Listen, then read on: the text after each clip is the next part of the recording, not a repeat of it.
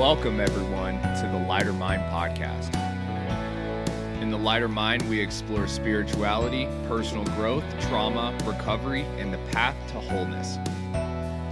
The Lighter Mind podcast is not intended to diagnose or treat any forms of mental illness. We are not licensed therapists unless otherwise noted, and these are experiential conversations.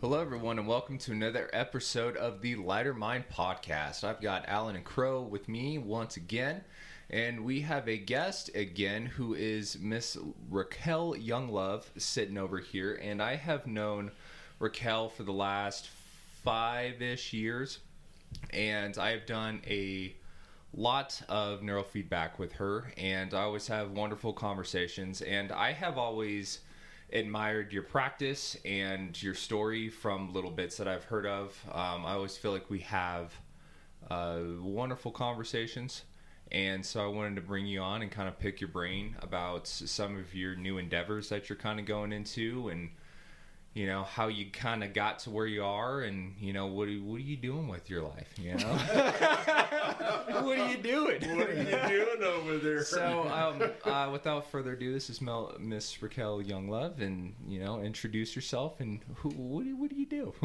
Hello, Kyle. Thanks for having me. So what do? I have provided brain optimization neurofeedback training for 20 years. We'll stay on the neurofeedback piece at this point for now. For now. Yeah, and so I have evolved with technology. I came across neurofeedback years ago just by chance, and I had gone through a really hard period in my life. I'd lost 5 loved ones in 5 months' time. I'd ended a 14-year relationship that was super appropriate to end, but huge life change nonetheless. If you just want me to add some entertainment, I was in the middle of rescuing wolves on 61 acres off-grid, camping, no running water, no heat at night. Thought that'd be a great time to end a relationship and, you know, just Perfect. Have a brand new beginning. No stress. I know, exactly. So, he was like, "You've planned this." And I was like, "Really? Who would do that?" I have no running water. And I'm like, "Let's end this now." But it was appropriate timing. Anyway, so then... it's really hard to find babysitters for wolves, and but at any rate, I ended up taking a weekend vacation, ended up stranded with a gentleman who I learned of brain training. I guess backing up a little bit, I'm 52. When I was in my early 20s, I had people tell me that I just had a gift with helping people just completely shift their perspective, just change their life. A matter of 5 minutes, I could talk to the stranger. He stopped doing drugs, stopped having the affair, gone back to college, and still 30 years later, that's the case. I come from a small town in Michigan, like literally a village, and it was kind of like, yeah, not me. Raquel, you've got a gift. So I went and dealt with that with wolves instead of people. So needless to say, in this wolf journey, I finally woke up one day and I was like, oh my gosh, I guess I have a gift. And so... basically, I'm just going to say what it is for me. God's a big part of my world. And I put it out there to God. It was like, fine, I'll do this. These are my strengths. These are my weaknesses. These are what I will do. This is what I won't do. So you show me out of the million things out there how it is then that you want me to help at a greater level. So I ended up on this fluke weekend in North Carolina. Airlines lost my luggage, and the gentleman who was supposed to be taking me to my Airbnb, it was his girlfriend's place. He takes it regularly. He took the corner too sharp, and then when he went to back up, he backed halfway off the side of the mountain. Ooh. So I'm stranded. I can't be racing off to my dinner because I'm dealing with the airlines. He's waiting for a tow truck. Is the only thing that stopped us to make it so that we actually were having a conversation. Mm-hmm. Within 5 minutes of talking to him and him talking about the brain training, all of a sudden I was like, oh my gosh, my gifts coupled with if you can get the brain out of trauma and optimized, this might be it. And I just got chills saying that. But yeah, it was just like, oh my gosh, I think this is it. And so I changed my weekend plans, and I ended up doing sessions myself And when I walked out of there 4 days later, I said it was the best gift I'd ever given myself and the best thing I'd ever spent my money on. And I did not have the money at the time. And I've been doing it ever since. I've been providing services ever since. I've been an entrepreneur for 28 years, so I had a different business for 19 years. But I started, again, in the middle of the woods camping. Just thought I would now start a new business in the, with a neurofeedback. I sometimes call it brain optimization. That happened to be the version I was originally using. I've been providing services ever since. I've had clients come from over 32 states and 3 different countries over the years. I've had veterans start nonprofit organizations to raise money to pay for veterans to come to me, because with all the things that they had tried that didn't work, they found this to be what did work. Mm-hmm. I'm a partner with Mount Carmel Veterans Services.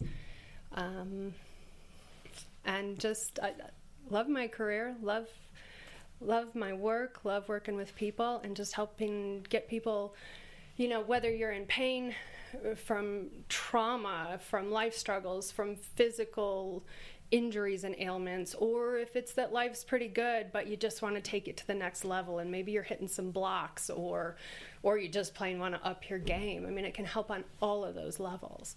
And so it's just phenomenal work. Huge gift.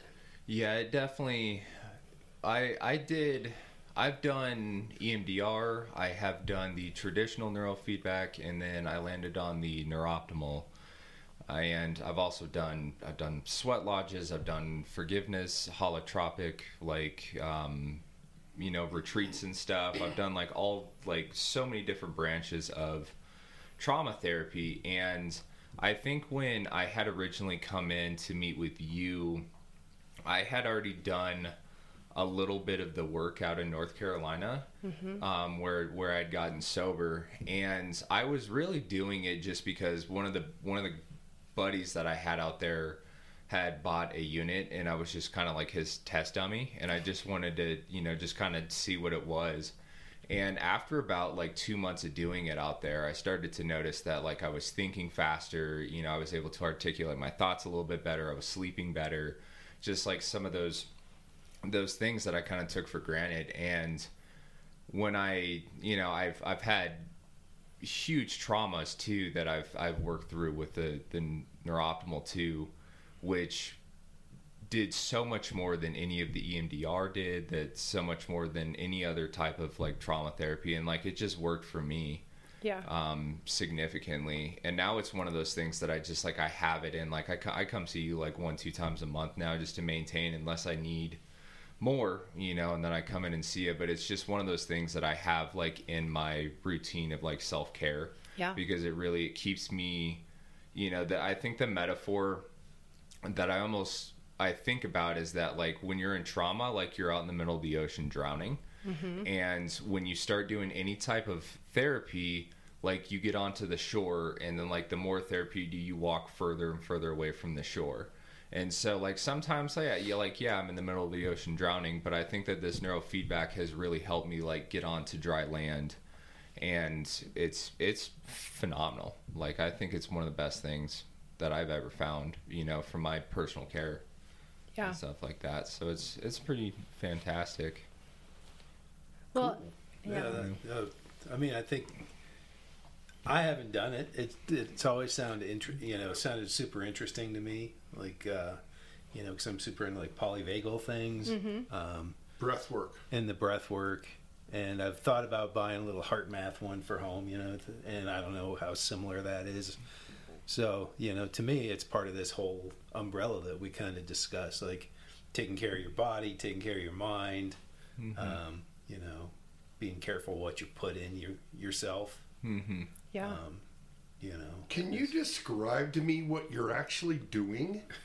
That's a good question. You gotta really tell it to me like I'm a 10-year-old here, man, because I am so unfamiliar with this, and I know a lot of listeners are going to be.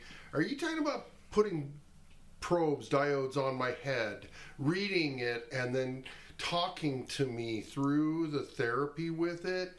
Or is it some sort of thing that pulse I get into my head that will stimulate other areas of the brain? What are we talking about here? Yeah, excellent question.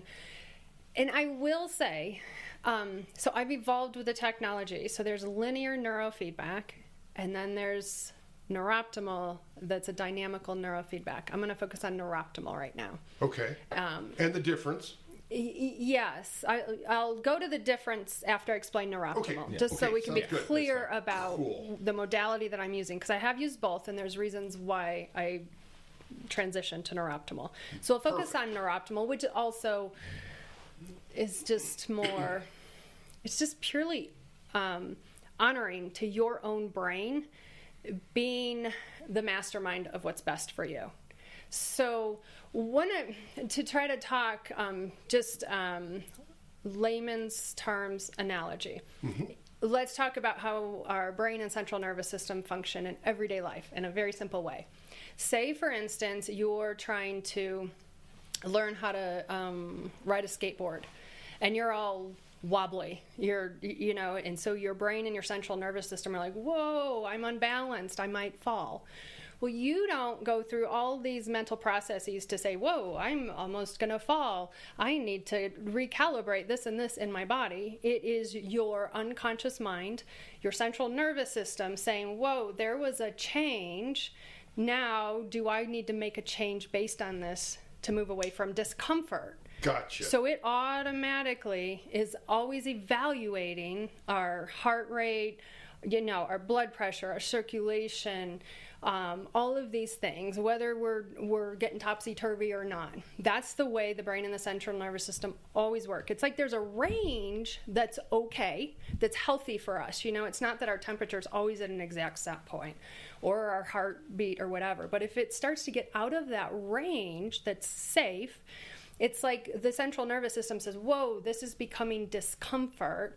I need to move away from this to try to regulate you. Does that make sense? Yeah, so otherwise I wouldn't just hear bad news and then immediately start puking. Well, yeah. Because that's a good one too. My brain has a sense of ways to balance that process, work through that at a blink of an eye. Exactly. So the reason I bring this up is to help people understand this is our brain and central nervous system know how to do this. That's what they're doing with us all the time. So now let's fast forward to neuroptimal. You have what are called EEG sensors. There's one on each side of the head. And then you have two sensors on the right ear, one on the left. So you have a ground, have two reference sensors, and then you have two active sensors on the side of the scalp. They're just these tiny, tiny little sensors, about the size of a woman's pinky, the top of her pinky, so very small. There's a paste, it's called a 1020 paste that goes on the sensor. Its most important job is to help conduct, to read the electrical activity from the brain and send it to the computer. It also helps hold the sensors on a little bit. Yeah. So it's happening. There's no jolts. We're not inputting anything into your brain. The sensors are literally just reading that electrical activity from your brain and sending it to the computer system. Gotcha. And just because this is a question that comes up for people is the reason we have the ground, the reason we have the reference sensors is because there's a little box that Neuroptimal calls a Z-amp. What's happening is as the electrical activity is read from the brain and goes to that Z-amp, it's doing what's called denoising. So it's deducting the room noise, like the 50 or 60 hertz electrical grid of the earth. So by the time that electrical activity is sent to the computer, it's only your brain activity. Just want to make, So it's like a filter. Exactly. Yeah, it cleans it up. Yep, exactly. So what's going to the computer is just the electrical activity from your brain. Gotcha.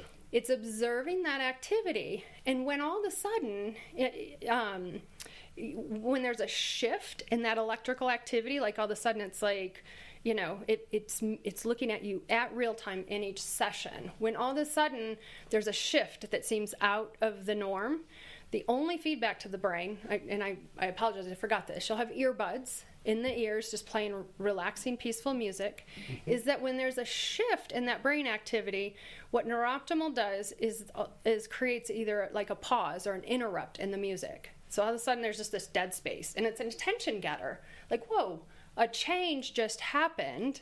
Observe that change. Is there any change you want to make based on this? Okay. And so then that is basically catching the brain. So it's because technology has finally evolved to the point that the founder was waiting for, the brain's looking at itself 256 times per second. So with all of us in our busy, we're not a Buddhist monk sitting on top of the mountain with all this time to just be in the stillness and have our brain sorting everything out. Neuroptimal's helping the brain look at itself in all those tiny little milliseconds and saying, there was a change. Do you want to make a change based off of this change? Mm-hmm. And so if it's something that's like discomfort, or it feels like it's not self-regulation, then that's when the brain makes the choice of, here, let me take care of you better. And so then it will start to reorient and self-regulate to then help us be at higher functioning.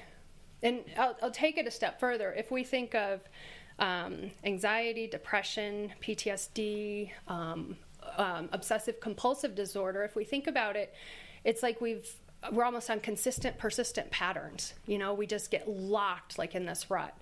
And so it's like all of a sudden when the Neuroptimal notices like this shift that's going there, and it has the brain then observe itself, it's like, well, that's not flexible, that's not resilient, that's not me moving comfortably through this experience. Mm-hmm. And that's how then the brain will just start to correct itself, reorient, until finally we start pulling away from those persistent, consistent patterns. Mm-hmm. Wow. Yeah. Okay, now that makes sense. It's wild. That really starts to bring it together. So to go to the other extreme, like the example you use of the Buddhist Zen monk, yeah, who just sits in a state of awareness with no judgment mm-hmm. and emptiness, and watching the thought, the observer of the observed, and yada yada. You now are getting a tighter moment of what is worth even anything about, and it's just almost non-reactive. You're coming to a place of non-reaction. You're just sitting in observance. Exactly, pure observance. Pure observance. Mm-hmm. Oh my God, this is an enlightenment machine. It's pretty phenomenal. I want to get on this. Yeah, thing. I've always thought about it as really just like training the brain. Well, exactly. Yeah. So could you say it's assisted mindfulness almost? Like, in a way? It sounds like it. To me, I mean, because I do a lot of mindfulness things, and I'm always like trying to, when those thoughts come, you know, I'm trying to like filter out, you know, look at it like the bell curve, right? So you've got one standard dev off each side. Like, I don't want those thoughts, and I don't want these thoughts, but these here are good. So to me, it's like chop, chop, chop. So like, as I was visualizing what you were saying, and maybe I'm wrong, is we're like taking, okay, here are these thoughts that are outside of the normal parameters, and we need to address that, right? So that are unnecessary. Well, yeah, they're obviously necessary for some. They're not they don't serving you. They don't serve it of any purpose. Yeah. Right. Yeah. But I mean, I think. Well, then maybe do they not serve a purpose? I mean. They did at one point in time. It's that the brain is stuck there saying, okay, this kept me alive. You know, the brain's saying, this is how I helped you survive. This is what makes you okay. And that's why it's stuck there. It's like, no, don't you? You were like, hello, I don't want to live there anymore. I am not being chased by that lion. Right. And the brain's like, no, don't you know that you almost died? And that's where we're like, no. And so it's bringing it to the present moment, and it's like, oh, that lion's not after you anymore. Yeah. That's not the best thing for me. It helps you correct and discern judgment, because we're going to have the thought, the amygdala's got to do the amygdala's job of fight, flight, or freeze. It's just that the old traumas that were perhaps ingrained and trained no longer serve. Right. So I'm better at judging things. Okay, a car is coming at me. I can see that it's way up the street and it's going very slow. I'm not going to freak. Right. It helps me bring in a more, and what's worth freaking about and what's not. Well, it most definitely, that is one of the outcomes. You're exactly right. And so that's the thing. So if we're looking at trauma, what that is when a person has been through trauma, their brain no longer has the ability to move flexibly and with resilience in response to different situations. It doesn't have that flexibility. It's just this, almost like this panic on-off button, life-threatening. Nerves. It is. And so that's Neuroptimal's helping the brain. And so when the brain looks at itself and is like, whoa, that's not helping me move fluidly through this life, through this experience. And that's where it works to reorient. And then, yes, all of a sudden, we're able to think and see more clearly about what's really happening. And, you know, and if we really look at it, it's that we're able to be present instead of something happened to me right now and, okay, I'm going to add to that memory that dad did that and mom did that and, you know, that guy did that or whatever. You know, usually the brain is bringing that backpack usually, and it's compound. And next thing you know, we're blowing up in front of somebody where they're like, okay, I made a mistake, but it wasn't that extreme, you know? Right. So it helps us kind of like, I call it clear out the clutter of the past. And so we're more present in everything we're doing. Not only to judge it or make choices about it, but also then to handle it. Right. Yeah, the other thing that I really have noticed too is that it brings like a bit of like stoicism into my life, so that I'm able to be super analytical about things, and so the way that I've always really thought about it is that when I'm with my trauma, it's like I'm kind of like in a nest, you know, with it, just like kind of just wrapped up in it. And then when I have a session, it allows me to just like kind of pull me out of myself and out of my trauma, and then I'm able to like look at it super objectively, which is, you know, I love actually. Yeah. Well, I think that's a huge thing, is you're able to start seeing you're able to see other perspective. Yeah. Whereas otherwise you could be locked, you know, just about, you know, somebody could be trying to explain something to you and you're like, no. I mean, I've just had a passion for self-development. Like, I want to accept my responsibility for everything. I want to learn all these things. And one of my, an interesting experience was, you know, being self-employed for so long. I was a workaholic for years and years when I first became an entrepreneur. And I'd have people around me trying to tell me that it wasn't good to be workaholic. And I was like, I love my work. I don't mind what I'm doing. I'm grateful to have the work. I provide a good life. So me, who always wants to see the other perspective, I'm always trying to put myself in the other person's shoes. I just really couldn't see it. I couldn't see how it was a bad thing or had anything bad coming with it. And then it was so funny. It was years later. I had been doing brain training. I'm walking down the hallway at my office, and all of a sudden I just have this flashback, and I'm like, now I can see what they were saying about some things about this that aren't healthy. It wasn't that I was being obstinate or trying to be bullheaded. I literally just couldn't process from that angle.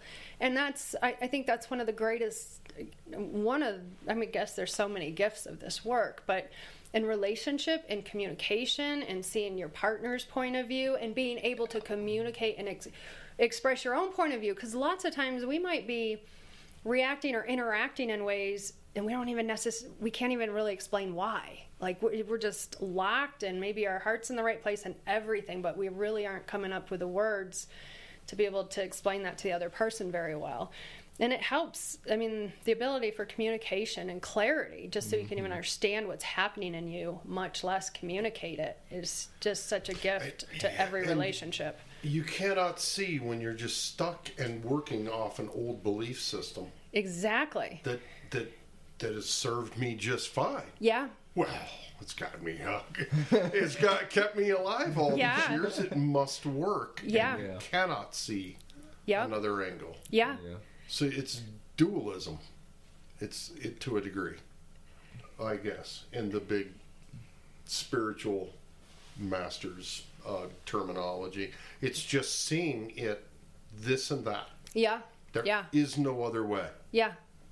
And you're not observing anything. You are reacting. Yeah. Well, and you're locked in your lane or your vision or your tunnel. Yeah. Your lane. Yeah. Yeah. No, it's definitely it's helped me get married. I mean, it's seriously. I'm not even kidding. It's one of those things that I think, like you were talking about the communication piece, and I think that having the amount of like insecurities that I have, and like having like this need to like protect myself with armor and all these things, I think I've never ever had a functioning relationship until I started really like doing this type of work, along with, I mean, I was also doing talk therapy and all these kind of things, you know, to learn how to set boundaries and how to be assertive and all these kind of things.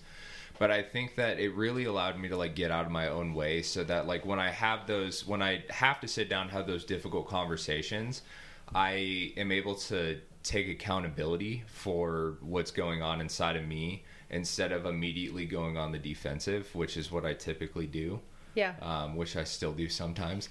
But I mean, which is okay, because I'm not perfect. But I will say it really allows me to see that bigger picture, and to build a little bit more like compassion and empathy. I think is one of the biggest things, that when you're able to like really identify someone else's perspective, I think that's where like compassion and empathy are. And so that's one of the biggest things has like made my relationship what it is right now, is that I am not stepping on my own toes anymore. Yeah. Yeah. And so it's pretty phenomenal work. It really is. Yeah, that sounds awesome. That is fascinating. Yeah, I always tell, like, for me, when I'm having some kind of crazy thought, I'm like, what if someone was telling you the same story that you're telling yourself right now? You'd be like, what the fuck is wrong with me? You know? Like, because nuts as like this weekend I had like, I was not feeling 100%, and I was just cranky. And then like Phoebe did something, I was like, wah, you know? And then after I went into the bedroom and laid down, I was like, wow. If you were watching someone do that, you'd be like, man, you need some help. You know, so that's discernment, right? Like, you got to start to, like, so it's kind of a technological way to help you get more discerning. Is that a way to put it? Yeah. You know what I find fascinating is that you can do, you know, trauma work, and you can do head down, you know, a bunch of talking to you for the therapist in an office, or you can do body work and the somatic piece and the whole thing bottom up, Right. to change habits and the body habits first kind of thing approach. But you still, once you do that over a period of time, you still don't hit that one component, which I think is this, where you have to be able to step back and look at what you're doing. You look at what you're doing and not listen to anybody else, because you're done. Years of therapy and everything else. They can talk blah, blah, blah, blah at you. And some folks, especially in this addict world, I mean, they started seeing them at age 13 and 14. So they're done. Yeah. And it's not going any further. So nobody can convince them. Right. You have to convince. You have to understand and see it for yourself. You know? Yeah. And that's what this sounds like to me. Is you get a chance to be the observer of the observed, to where you're looking at from a third party. What I call that view from above. Yeah. It lifts you outside yourself to see world, you, how you are moving through it. Yeah. Just for a moment you get a break from all the stress of being you. I mean, you know, I think absolutely, and I'm like, my brain is pinging all over the place, because Kyle knows I do other work as well, but one of my core things always is getting to our authentic self. yes.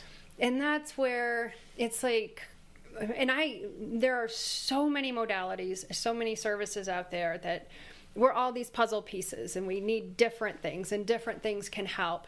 But yes, for veterans, EMDR, or people with extreme, with abuse and trauma, EMDR can be incredibly traumatic, having to tell that story over again.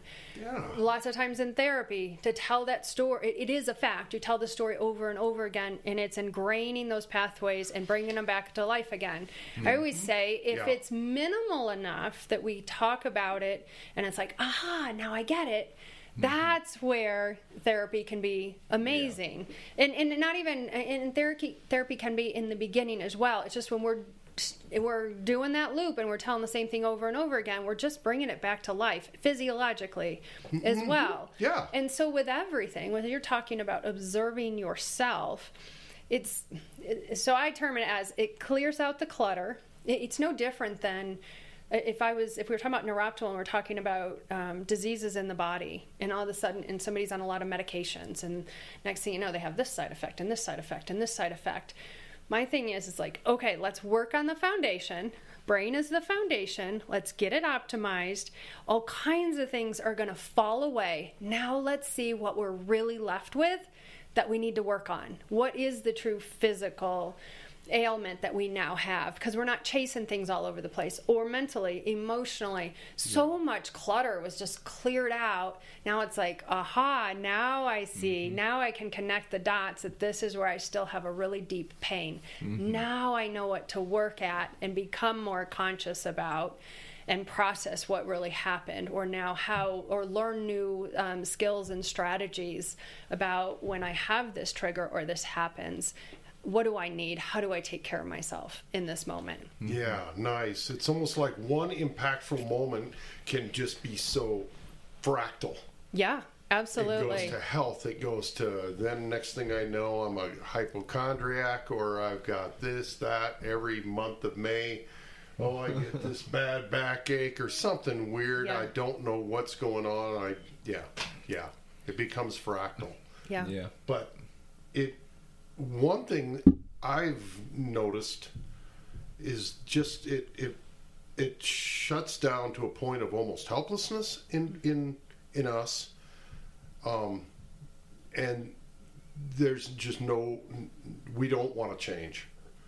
We do not want to change because it's not working, but there's still this resistance to change is what I typically see in folks. It's like, yeah, it sucked.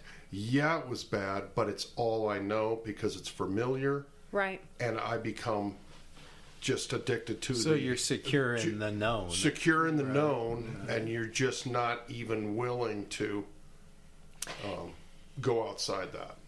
Well, and I agree completely. And sadly, a lot of that comes down to our environment.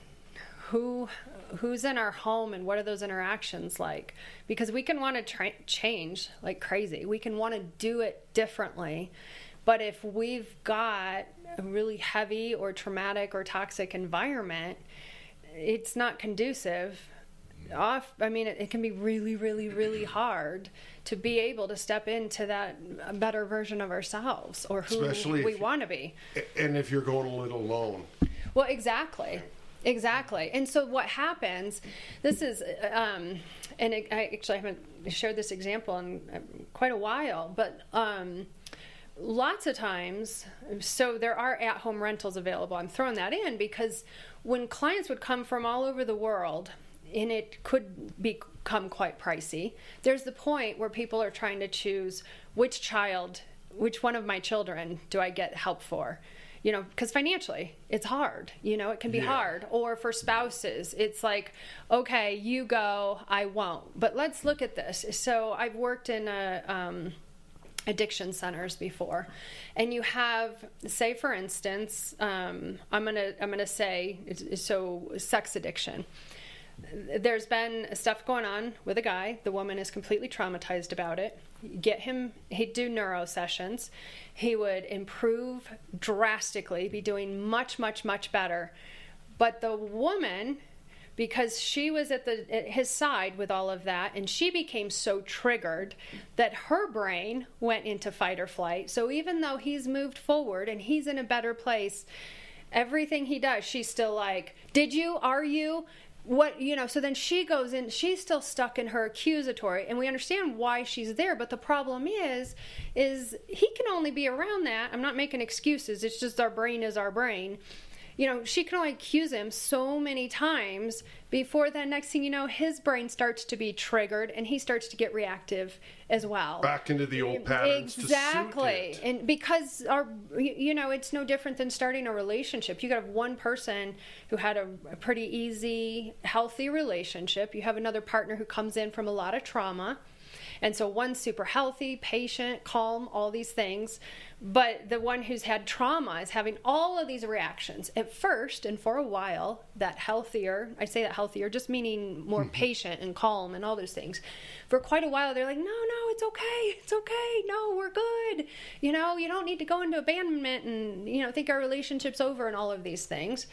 But then next thing you know, as that goes on and on, that the traumatized person's brain can't receive that or believe it, the other person's brain starts to trigger that, like, you're just going to leave me every time and this is hopeless and why am I even doing this? So then they start responding more impatient, more cold. Mm-hmm. So the traumatized person's brain's like, aha, see? I told you aren't going to stay here with me forever. Yes. And so then, and then next thing you know, you've got both people with this imbalance. And the reason I went there was to say, because you were talking about people wanting to move forward. But if you're constantly against somebody who's doing opposite, eventually your brain is going to say, this is discomfort. Mm-hmm. I need to make a change, going to fight, flight, or freeze to take care of you. Yes. And then we just are doing the dance. And so to fast forward back to Neuroptimal, that's where fortunately now there are even at-home rentals available. So entire family systems can train together for a much lower price point. So it's on their schedule, lower price point. You don't have to choose which child. You could have 4 children, husband and wife, and all of these things. So cool. So the whole family whole family system can move forward together and be more patient. Parents have a trying child, with impulsivity or reactivity or focus problems, and the Sounds parents. Like a teenager. Yeah, well, except mine, because he's brain trained since he was 3, and he's soon to be 15, and we don't have any of that. Oh, I kind of want to hear about that, though. Yeah. I kind of want to hear about his experience. I've met him. He's a lovely individual. Yeah. He's a great kid. Yeah, for sure. So what do you think that's been like for what has been the benefit of training someone so young? So I will. I need to be somewhat careful here. So he's trained since he was 3. He was a preemie, and so he had some developmental delay stuff with his eyes, mind-body coordination. That's the original reason why I started to do it, and it was a complete game changer that doctors just can't even believe. They're like, his eyes. He did end up having to have eye surgery, but literally his brain was completely shut off to his left eye. And my whole thing was, how do we determine the success of the surgery or not? I mean, what will determine whether this is a success or not? And they're like, well, whether the brain starts talking to the eye. I'm like, okay, there's my card. What do I have to lose? I'm going to do brain training on my 3-year-old child, And not only, so he had one evaluation with an occupational therapist. He was set up to go into a bunch of, do a series of appointments. I started the brain training. We went back a week later, and they did their first occupational therapy session, and they're like, there's nothing for us to do. What happened in the last week? That's how significant it had changed with his eye. Yeah. And wow. Yeah. And I will say on the next point is that my son's dad and I divorced when he was 2. It was a very, very, very difficult situation, and difficult for my son as well. And there were just points physically you could tell my son was struggling and out of sorts, and he's just calm, good-natured, good kid, but you could tell that it was just rattling him, and he was super, super sensitive. And from the start of doing sessions, all of a sudden it was like he was clear and strong, not talking to where he was like disrespectful or defiant or anything. But it's like, you know how if somebody's being really harsh to you and you kind of will feel so fragile and like everything's your fault and whatever. And it was all of a sudden like, no, that isn't about me. That's that person's problem. That's them doing that. This isn't mine. That's And- awareness. Yeah. And that kid is so clear about energy, about character, about his self-confidence, self-esteem, focused, discipline. He's been in martial arts since he was 3. He was offered a job as a sensei at age 13. And we're like, child labor laws, we would be breaking those. We need to wait. Right. But he's so sound and solid, and I do coaching as well, and so he's been coaching kids on the playground since he's been in kindergarten. He'll be like, just explain to me what was happening with you and what was happening with you that made it so you guys responded this way. And so, but he's just, it's absolutely phenomenal. We haven't, I think what this thing, we're going to have terrible twos, we're going to have terrible teens. I've been super intentional. Well, no, we don't have, I can't guarantee it. I'm totally aware it could happen. And I know about hormones. You can't totally override them every time, but he's going to be 15 in a couple of months, and we haven't even had a hard half day, between him and I in our relationship. One, it just helps him be so solid and sound in himself that we're not so reactive to what's going on around us. It's like he can see it clearly and discern what's going on and not take on things that aren't him. Like his ability even to observe kids and situations at school are astounding. Yeah. Just mind-blowing. That's so crazy. It is. It's we use the word awareness or enlightenment, but it's just your total groundedness in your own, in the autonomy. Yeah. And and all things physiological that are autonomous, I guess, that lend itself to that faculty. That's amazing too, that you say that he's exuding these qualities on a playground at such a young age. Those are qualities that are of higher level thinking, that are sort of administrative leadership qualities that can see and play the potentiality of the intermediary.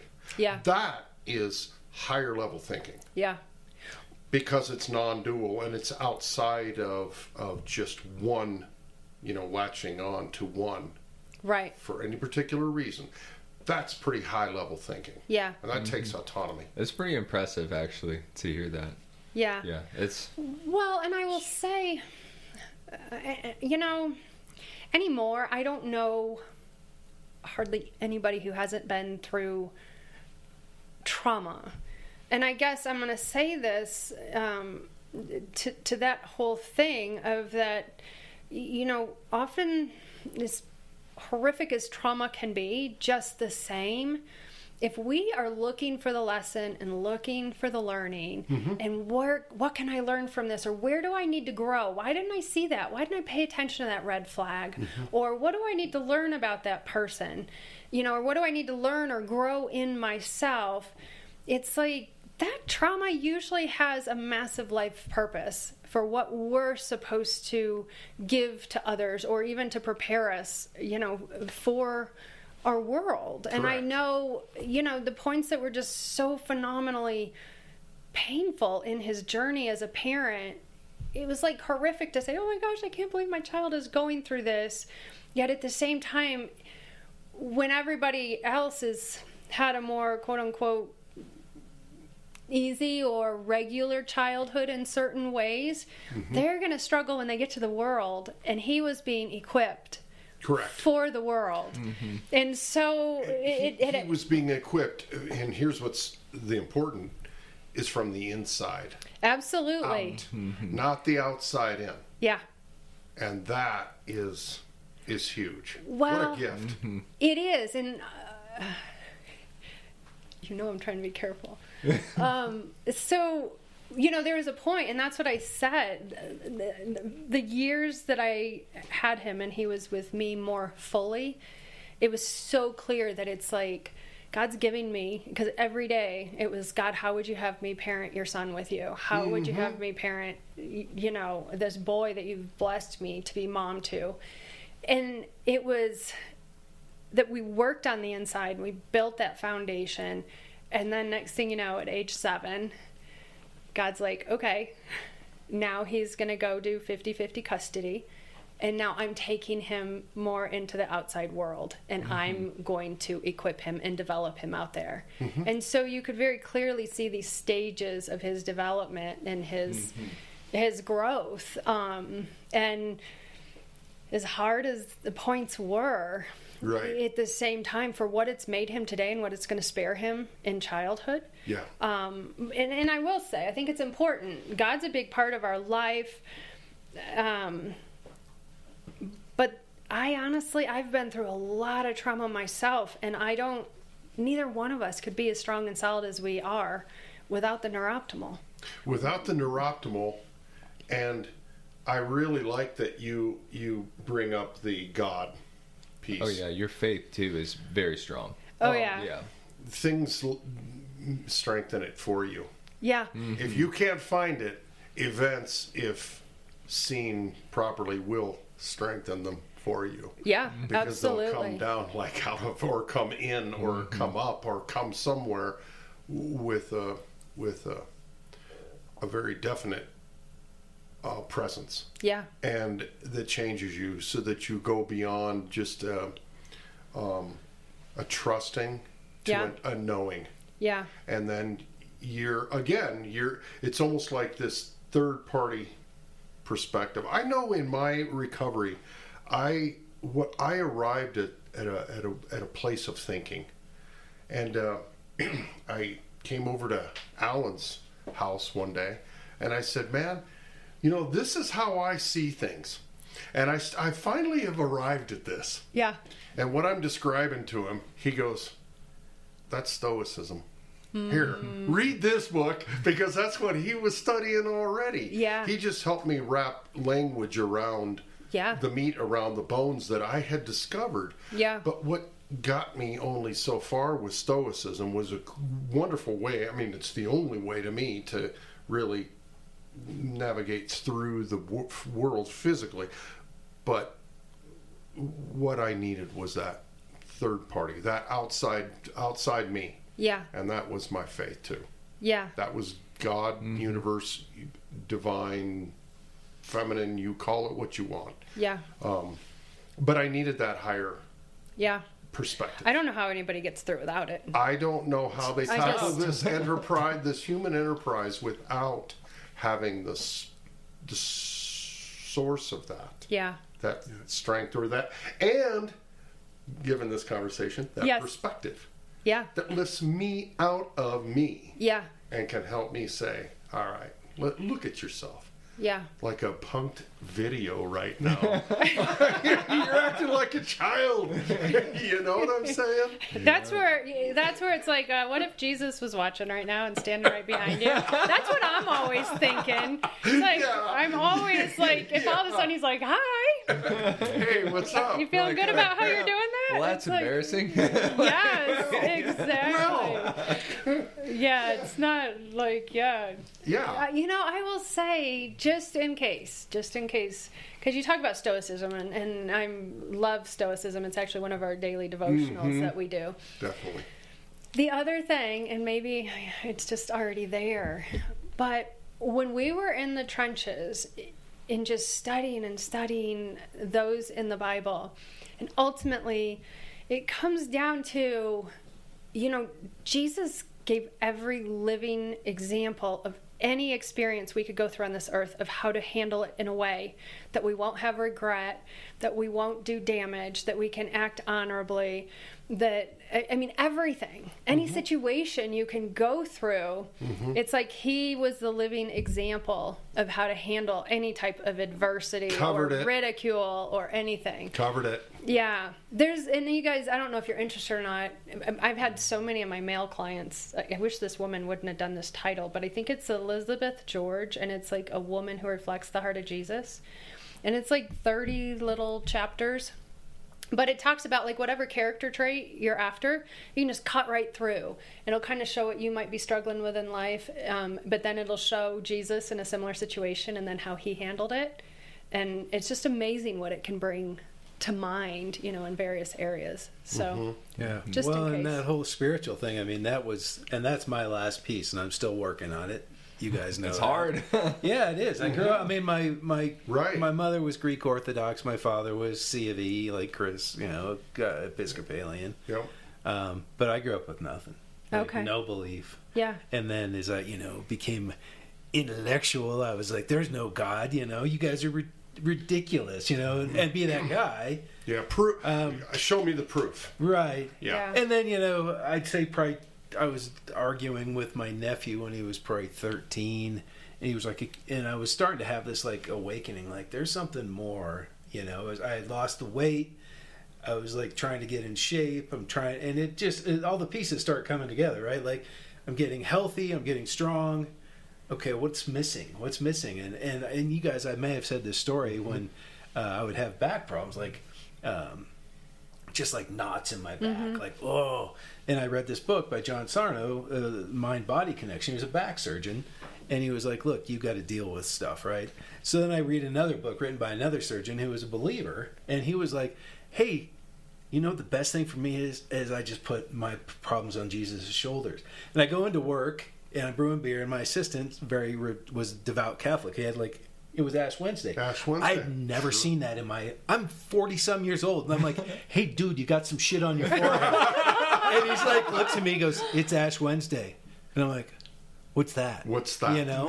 And then I said, "Hey, this book," I go, "I wish that I had belief, because this book is like, give me your burden," right? Yeah. You're right. And I'm like, right. And he was like, "Oh, it'll come," So, and I'm still working it. Like, we're watching The Chosen right now. Yeah. Which Yes. is great. Like, I'm like, I want to see this show yeah, too. The it's Chosen. great. I Like, want it to really see is good. And because I was not raised with any of this. And I was like hardcore atheist until 10 years ago, right? So I'm Right. like, now you guys. But back to my nephew, it was like, "I can't believe that you believe in God." And I said, "Well, it's as crazy as thinking that this whole universe was all here. It just happened.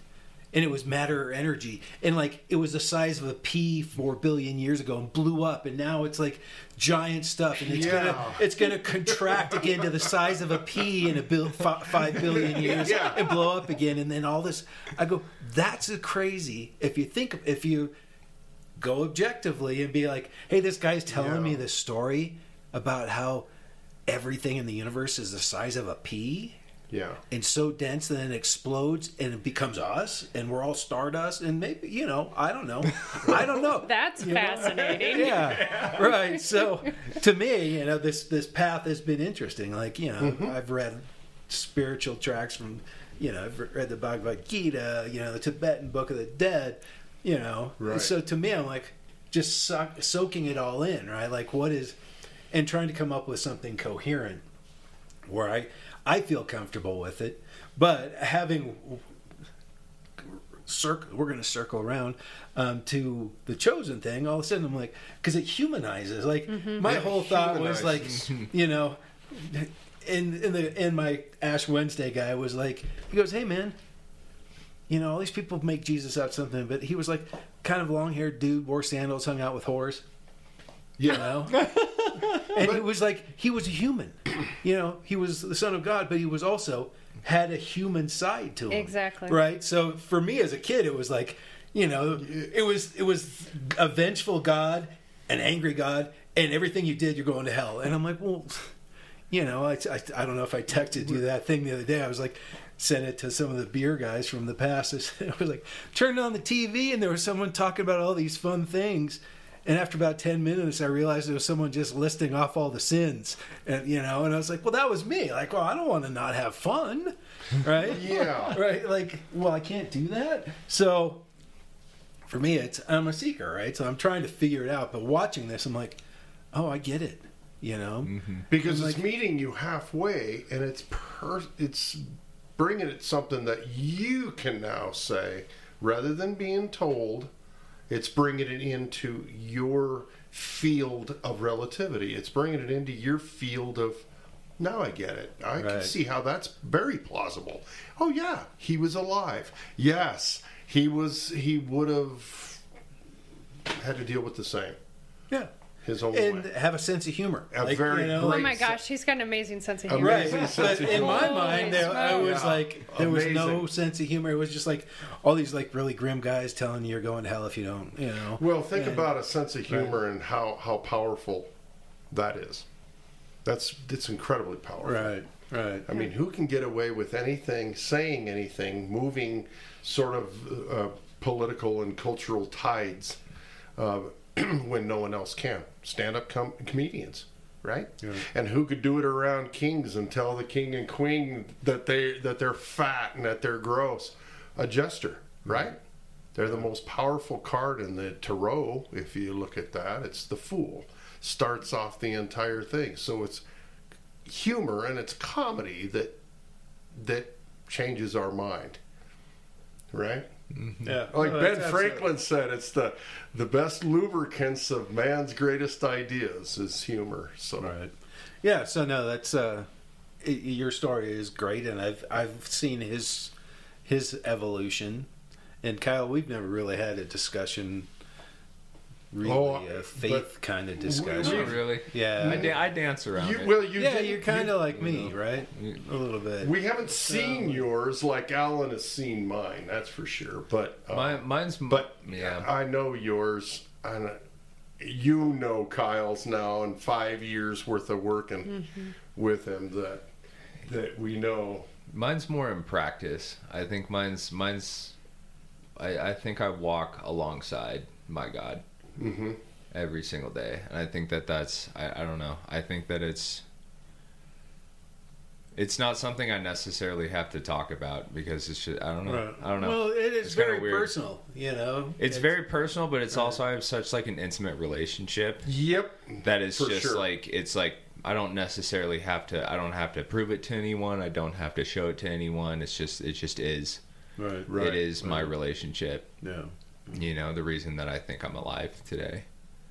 But it's it's like the spinal column for you right now in your life. God? Yes. My whole life. So it's fascinating listening to your growing up with nothing. Right. I love that because I meet so many people who grew up with religion. I grew up with nothing. I didn't know anything. I don't even know if anybody ever said God. Nobody was against him, but nobody was for him. He just wasn't there. It's a non-issue. Yeah. And then all of a sudden I was in the back of a car. I'm from Michigan. I was a little kid, 7 years old. I'm in the back of the car. We're driving down a dirt road. And I see a falling star. It's dark out and I see a falling star. And I prayed for some toy. And all of a sudden this voice comes to me and says, you don't pray for things. You pray to be healed and made whole, to be in oneness with me. Uh-huh. And I immediately just knew that was God. Like, I don't even know. Nobody had ever said anything one way or the other. And somehow I knew it was God. And from there on out, and my childhood was definitely rough. God was my best friend. Like, my entire life, he's been my best friend. And I think his ultimate thing is he just wants that relationship with us. And at every turn, it was always, I'm like, holy smokes, does he bring it to you when you say this prayer? But all the years, God, please just heal me and make me whole so I can be in oneness with you. And man, will he put you through it. I'm like, aren't you done yet? But just this phenomenal, beautiful relationship. And in the trenches of really rotten home life when I was a kid, I laugh at myself now, just the naivety, but it was like at night, I'd go to bed and I'd be like, and God, I did this today, and then I did this, and then this happened, and they said this, and I did this, and I would just talk myself to sleep, telling them all about my day. And then at some point I was older and I was like, okay, he was just like totally humoring me, like, yep, wow, thanks for telling me. Because he's like, yeah, I was there all day, I knew. Yeah. And now I just laugh. But I would have never made it through without him. And I just think ultimately, I think what's so sad is it's not about, he just wants a relationship with us. It's like he's our biggest fan. He loves us. He adores us. He wants us to call on him for his strength and courage when we don't have it, and for us to call on him for wisdom to see the things we can't. And, when we get caught up in people saying he's a mean God and all of these different things, if you even look at sin and repenting, the whole thing is, okay, you make mistakes. I'm going to expect you to make mistakes. I just want to see that you're going to keep trying to learn and grow and get better and better. Right. It's not like, you've sinned, it's over. He's saying, just grow from it. Just keep learning. It's not this hard-handed, you don't ever get to make a mistake. It's like, no, just don't be doing it over and over, not even trying to become a better person. Right. We're co-creators. It's just get back up on your feet and create. Do you know the word sin is from a Greek word that meant actually missing the mark? Oh. It was an archery term. Oh, nice. You missed the mark. Yeah. That's all. Yeah. It means draw another arrow. Yeah. And shoot again. Exactly. It doesn't mean beat yourself up. Yeah. It was an archery term. Yeah. But when, in 325, when they created the Bible in Nicaea. Council in Nicaea. Yeah. I believe that was 325. It was. They drew on Greek. They drew on all these different languages, and and the best word to convert that into Latin would be to sin, but the word sin is misunderstood today, and it's such a harsh term. They think and even if you don't go to church, like you were talking earlier, you still learn this in our culture. It's in the air we breathe. It's in the water we swim. It's on kids' playgrounds. Yeah. And even though you don't go to church, you're a sinner, or you better repent, or whatever these words that are thrown out. Yeah. That it can be so damaging and harmful, and they're so misunderstood. Yeah. Well, and they do a lot of damage. They do a lot of damage, and they're horrible damage. Yeah. Absolutely. Well, I wanted to. You have a new venture that you are. Wait, what? No, tell me about this. You have a new venture that you are kind of diving into that you had talked to me about a couple months ago or something like that. Is that something you are willing to discuss or want to discuss? Yeah, that's fine. So, we talked about my son a little bit, and I've always had, as I mentioned, I've just always been drawn to self-development. I've studied human behavior, human nature, the brain for 30 plus years, long before I ever even became aware of neurofeedback. Ultimately there's a point of trying to make sense of people and the world and what's going on, even my childhood experience. I wasn't the horrible person, that my parents would have said I was, and nothing backed that up. And yet they weren't these horribly sick people either. So like, what was all that? What happened, And my strengths as being independent and strong-willed are some of my greatest strengths as an adult, but things that they thought were absolutely horrible. So I was always just trying to make sense of it. So by the time my son came along at 37 years old, fortunately I had done so much work, and because I'd worked with the brain and understanding how we impact each other with everything we do, I knew how to be super intentional and aware as a parent. And so that is a big part with my son for sure. But as I look out at this world that's absolutely devastating and heartbreaking, and our kids don't know how to cope, and they're hopeless, and they're not they're not finding things that they're passionate about or that they give them purpose. The greatest ache of my heart is to try to help our youth and to help parents. The only way to change our future is to change how we're parenting our kids. Right. And it's to understand the ripple effect we have with every single thing we do. And, so I'll go back to the brain. When my son was born, I knew that if I drop a jar of jelly and I'm like, gosh darn it, I am modeling for him how to respond to the world, in his world, in everything. If I let him know that I'm terrified of snakes, he's going to be likely scared of snakes. If he knows that I don't like green and red peppers or olives. So I made sure, one, I stayed neutral on likes and dislikes, because I wanted him to authentically discover what his taste buds liked or didn't like, and not be influenced by whatever my opinion was or my personal preference. When it came to, I know how hard my parents were on me for every single mistake I made. And I know how hard it's made it that I could have a tendency to be on myself. I was like, I never want my son to do that. Plus, I don't want him to be angry and with a bad attitude and all these things for everything that happened. So you drop a jar, oh, silly mama, better pick it up. Guess what my 15-year-old does?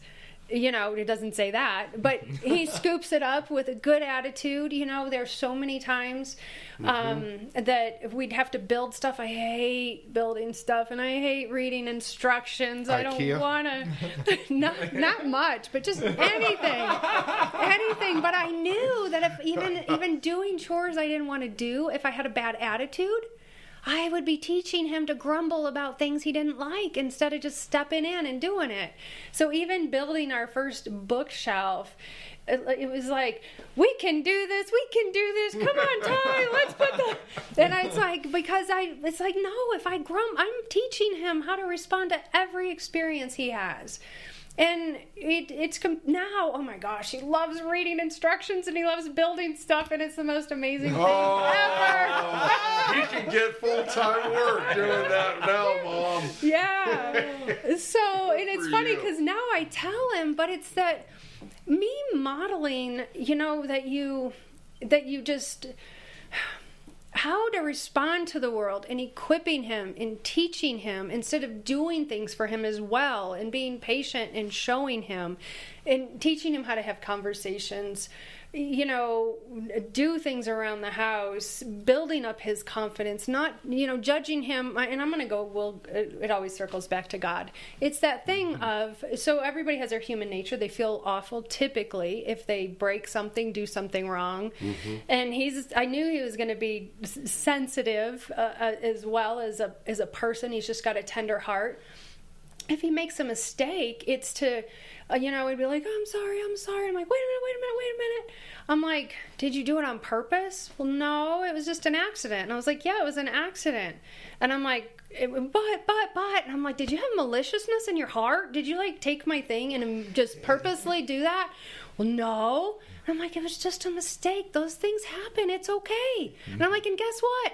I can take it even further to make you have to believe it, that's what God says in the Bible too, is it judges us by what was in our heart when we make mistakes, when we quote unquote sin. Yeah. Were you intentionally, when you got angry at your partner because you've got prior trauma, so you kind of went off the deep end a little bit and got angry, was it a malicious heart? Were you trying to be mean and hateful and you wanted to tear apart their heart? No, it's just I was so caught up in my own pain, that... Yeah. And so it's like, when we can... the list is endless, but when we can show our kids and we can parent them healthy, then they can be more confident and strong to navigate this world. When we can set up fight rules so we can have our triggers... So I work with couples, I work with families, but if we can set up fight rules to say, look, I see where you go, and you go in your fight and flight, you go in your abandonment. Okay, let's make up fight rules so we know how to handle this when we hit these triggers, so that we can protect the relationship and we don't do damage. For the person of abandonment who's like, no, one person's trying to walk away saying, oh my gosh, if I have to keep talking to you, I'm going to do things I'm going to regret. The other person's got the abandonment trigger going on and saying, come back here, we need to talk. Yeah. And then it just spirals if that's the case. If you can make fight rules to where the person says, look, I don't want to do something I'm going to regret. Give me 3 hours. I'm going to walk away.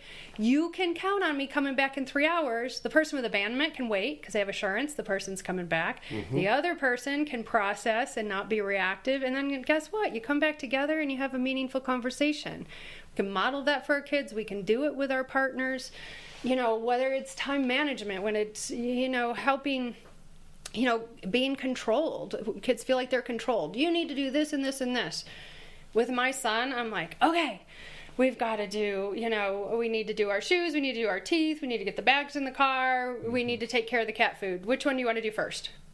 I'll do this one, and so it's like simple things that people just don't realize. It's all so simple, but it completely changes whether our kids are going to be defiant, whether they're going to rebel, whether they're going to end up, we're going to have these relationships of distension and hating each other. And it's the truth is it's the same in our adult relationships too.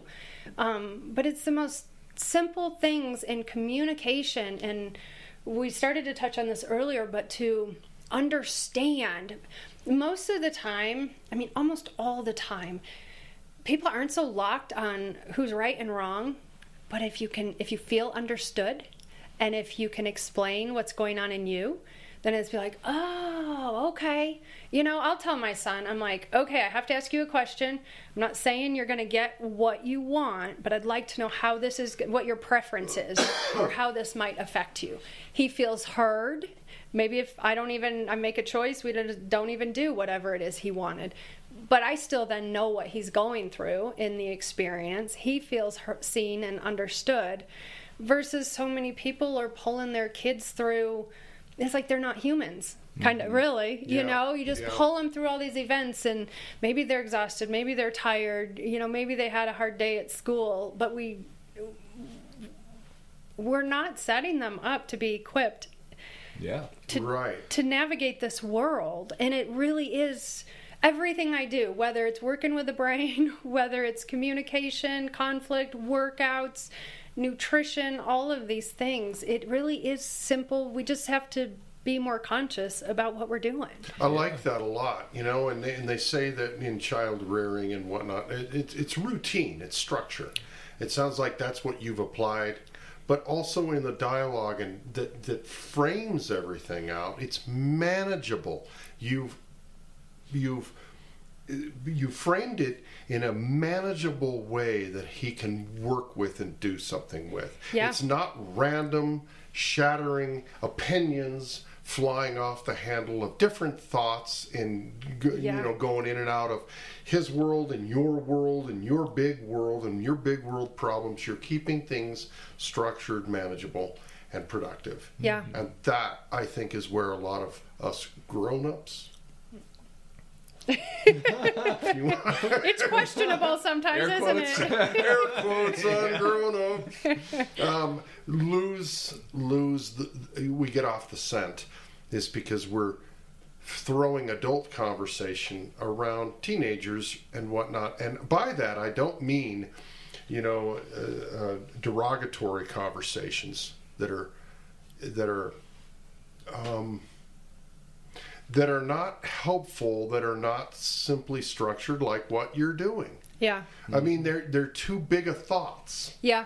Yeah. They're of, complicated. And they're the thing complicated. of it is, thank you. Those aren't even that great for us as adults. No, they're not. They're really not, and it doesn't have to be. Because they're opinions. Yeah, exactly. And that's worthless. Absolutely. It doesn't give us something to work with. Yeah. So unless you're going to give me an answer, don't come to me with a problem. That's fair. So are you doing like workshops around this? Are you doing like how are you structuring this? So I've got a few more programs to record, but basically I've created a recorded series where basically, see, this is the thing also, I go back to that authentic nature, is understanding yourself at a core level. So when you really understand each player involved, then you know how to structure things in a way that are honoring. So basically there's a section about helping people understand the brain, then their own brain, then their loved one's brain, and then now, okay, let's bring it together and let's figure out, let's identify time management, how that works for each person. So we're even going into peak states of energy and focus, so we end procrastination, so we can, instead of, it's that when we do everything in a cookie cutter way, if we'll just keep going back to my son, let's say if he's not a morning person and he gets out of bed and I'm like, you need to do this and this and this and this, next thing you know, he's feeling unseen, unheard, possibly resentful and grumbling with me, and not necessarily that he wanted to be defiant, but maybe it's just that 11 o'clock in the morning or 5 would be better. Mm-hmm. And if I can just be conscious of when it's in flow with him and say, okay, wait a minute, you don't have to do this right now. Is there, or if it's falling through the cracks, it's like, well, what do you think happened? Why isn't this getting done? Oh, it's because of this or this. Oh, well, I don't care if you do it at 5 then. Just make sure it's done at the end of the day. And right. So, it's same with our partners. If the guy isn't taking the garbage out over and over, okay, can you help me understand what's happening? Well, that's the hardest day of work for me. My brain's just in the zone for going to work, and so simple things that we will battle about that we don't have to be if we're just understanding our partner. So it's understanding everybody very at a core level, and then identifying and then narrowing down time management that works for everybody, fight rules, communication styles, setting up the house so that you're setting everybody up for success. If we don't have a place in the house for things, yet we're yelling at our kids to pick things up, but they have no idea where they go, I mean, everybody ends up, mad at each other. There's distension, there's frustration and stress, and it's like these simple things to set everybody up for success. Yeah, I think that's such a valuable resource that you're offering, because they don't teach it in school. No. They don't teach it.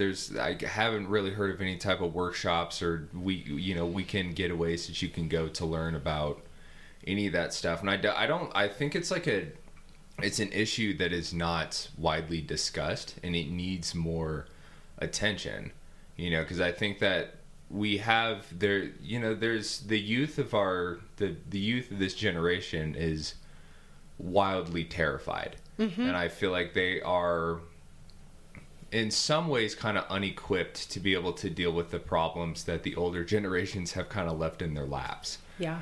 And so having something like that, to really teach, the older generation how to raise the younger generation, I feel like that's so valuable.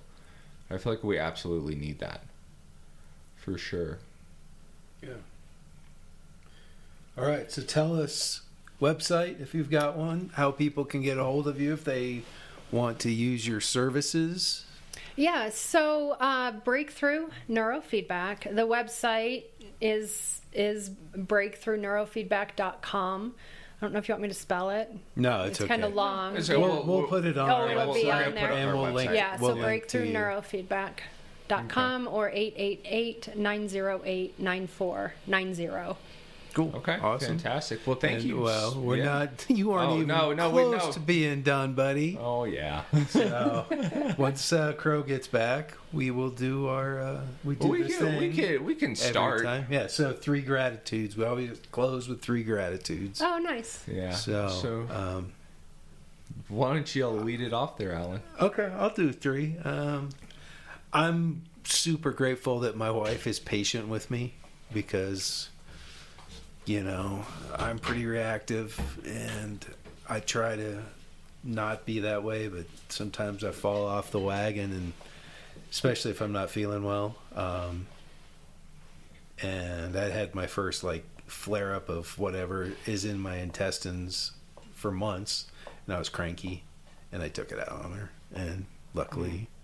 But the second thing I'm grateful for is I had my first colonoscopy. colonoscopy. Oh, did you really? Yeah, so they looked up my butt, and they didn't find anything, which is great. Like, I thought for sure I was going to have cancer. I was going to have a week to live. Now, why did you think that? Why did you start planning Because that that's out? the way my brain works, right? So I've been Doomsayer. having this pain for 30 years, and I'm like, all right, well, you've ignored it for 30 years, so this is what you're going to get. Oh, I see what Right? you're saying. Okay, So, yeah. So they look, everything's totally normal. So right? it's not. Some diverticulosis, which is inflammation. So I'm guessing that because they cleared me out so bad, because I've been working on my biome for years trying to get my gut healthy. Yes. I'm guessing that, all that goodness was gone. So sorry everyone for that. But I'm grateful. I'm grateful I'm grateful for your honesty. Yeah. And then I'm super excited. I'm going to go see one of my favorite bands of all time tonight at the Black Sheep of all place. That'd be cool. So Steel Pulse, reggae band that I got into in high school. And I can't believe they're playing Black Sheep. They're playing at Red Rocks this weekend, so I'm sure it's like little gas money on the way. Sure. But it's sold out, and I had a chance to see him right after college, but I had just moved to California right as they came to Colorado for one of the first times. So super good. excited. Although the last concert I went to standing for that long with this paralyzed leg was Challenging. Yeah. I can So imagine. Yeah. I was hoping there'd be no opening band, and they just come in because they're older than us, older than you and me. Mm-hmm. I was like, those old guys, they want to get to bed by 9:30. So, but they're probably used to that lifestyle. So, Yeah. cool, super excited. All right. Well, what do you got? What do I have? Gratitude. Can I do 4? Absolutely. Yeah. It has to be 3. It's so. And hearing your story, if you don't have 4, I've got 4 for you. Oh man. So it's God in my life and the miracle of my son. I didn't tell you guys, my back was broke when I was 15 years old. I have a failed back surgery of 37 or 38 years. So I have like a hole in my spine at 3 levels in my lumbar spine and 3 out of 6 broken screws. So my son was like a major miracle who God dropped within a month when I said, "Can I?" And all of a sudden, at 37, I was pregnant. So God in my life, the miracle of my son that is still surprising. He's here. Being here, that's a huge blessing and grateful. And any opportunity I get to serve or help other people feel better in life and improve their life. That's beautiful. Yeah, It is. that's Thank wonderful. you. That is beautiful. I love it. You're my number 1 grateful. Aw. Just your energy. Thank you for coming by today, man. This has been just a pleasure meeting you. Well, thank you for having me. And hearing, and anybody that can help this guy out over here, this Mr. Kyle, for so many years. No longer a basket case. Yep. No. Or just a very small one. Very small one now. basket case. But Thank he you. knows right where to come, and we Exactly. just clear it out right away. Right. Yes, you being here, meeting with us and being on the program is my number 1. Probably 2. Not probably. It's got to be my health. Whew. I just still don't feel anything. No issues? No. Good for you. Not a 1. Well, other than my knee that I took a digger in, but you're gonna have that. Yeah, I'm grateful for all the support people that I have in my life. I mean, it's so varied. I got so many family, friends, loved ones, and so many different areas. Yeah. I've conveniently placed them everywhere. That's good. Prop me up, That's awesome. 4th, I'm going to definitely do my family. Yeah, big time. You just about stole every single one of mine. Unbelievable. All right. Well, thanks again, ladies and gentlemen out there. Let's just wrap this. Kyle, what do you? I am very grateful that you came in and graced us with your presence. Always have a wonderful conversation with you, and you've helped me so much over the years. And so it was a pleasure to have you on today. I am grateful. I'm getting married in 1 week from today.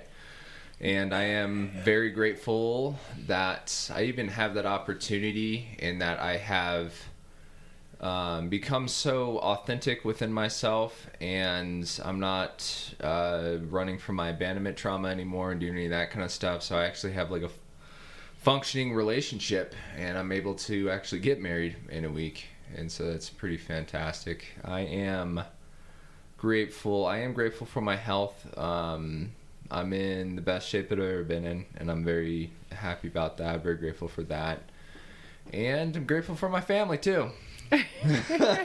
Grateful for my family and also my friends. Yeah, I mean, you two fellas in here definitely keep me in check, and my friends from out of state, and my fiance and my mom, my dad, sister, grandma, grandpa, all those, just kind of show me what love actually means. So great. I want to say I'm grateful for my friend Chris, not this Chris, but my other Chris. Yes. Who, after listening to the podcast with Jill, is going to do IFS today. That's so cool. That is so And cool. we went out for lunch like a week ago, and he said that he listens to a lot of self-help podcasts, and he finds ours to be better than some of the big ones. We're respectful. He told me this. I'm like, I'll have him call you. He said that he likes how we don't step on each other's toes and we're respectful, and that he really found what we're doing rewarding and thanked us for doing this. So I wanted to say thank you to him for actually listening. Well, thank you, Chris, for being a listener. And the guy in Belgium, we'll say thanks to him again. Yeah, the girl, guy in Jamaica. female, and Jamaica. Yeah. And the East Coast, we love you all. Thank you for listening. Thank you everyone for listening, and thank you once again for coming in here today. Yeah, Raquel, Thank it's you. been It's just been a pleasure. true pleasure. It really has. And Thank we you. will have everything linked off our website to hers. Oh, So okay. if anyone needs to reach out to her, you can get it through thelightermind.com. Mm-hmm. So, Right. All right. Well, thank you everyone for listening, and we're gonna take a couple week hiatus because I'm getting married. that's right. Good for Kyle. Congratulations. Congratulations, Thank you. Kyle. We'll see you all in a couple weeks. We'll be back, and I think we have another buddy coming in. I believe so. Don't Maybe. want to say yet. Yeah, maybe hopefully. Don't want to jinx it, but No. Yeah, let's keep our fingers All right. crossed. Well, All thank right. you everyone for listening, and tune in to our next episode. All right, who's got the bowl? Kyle, pass me the bowl.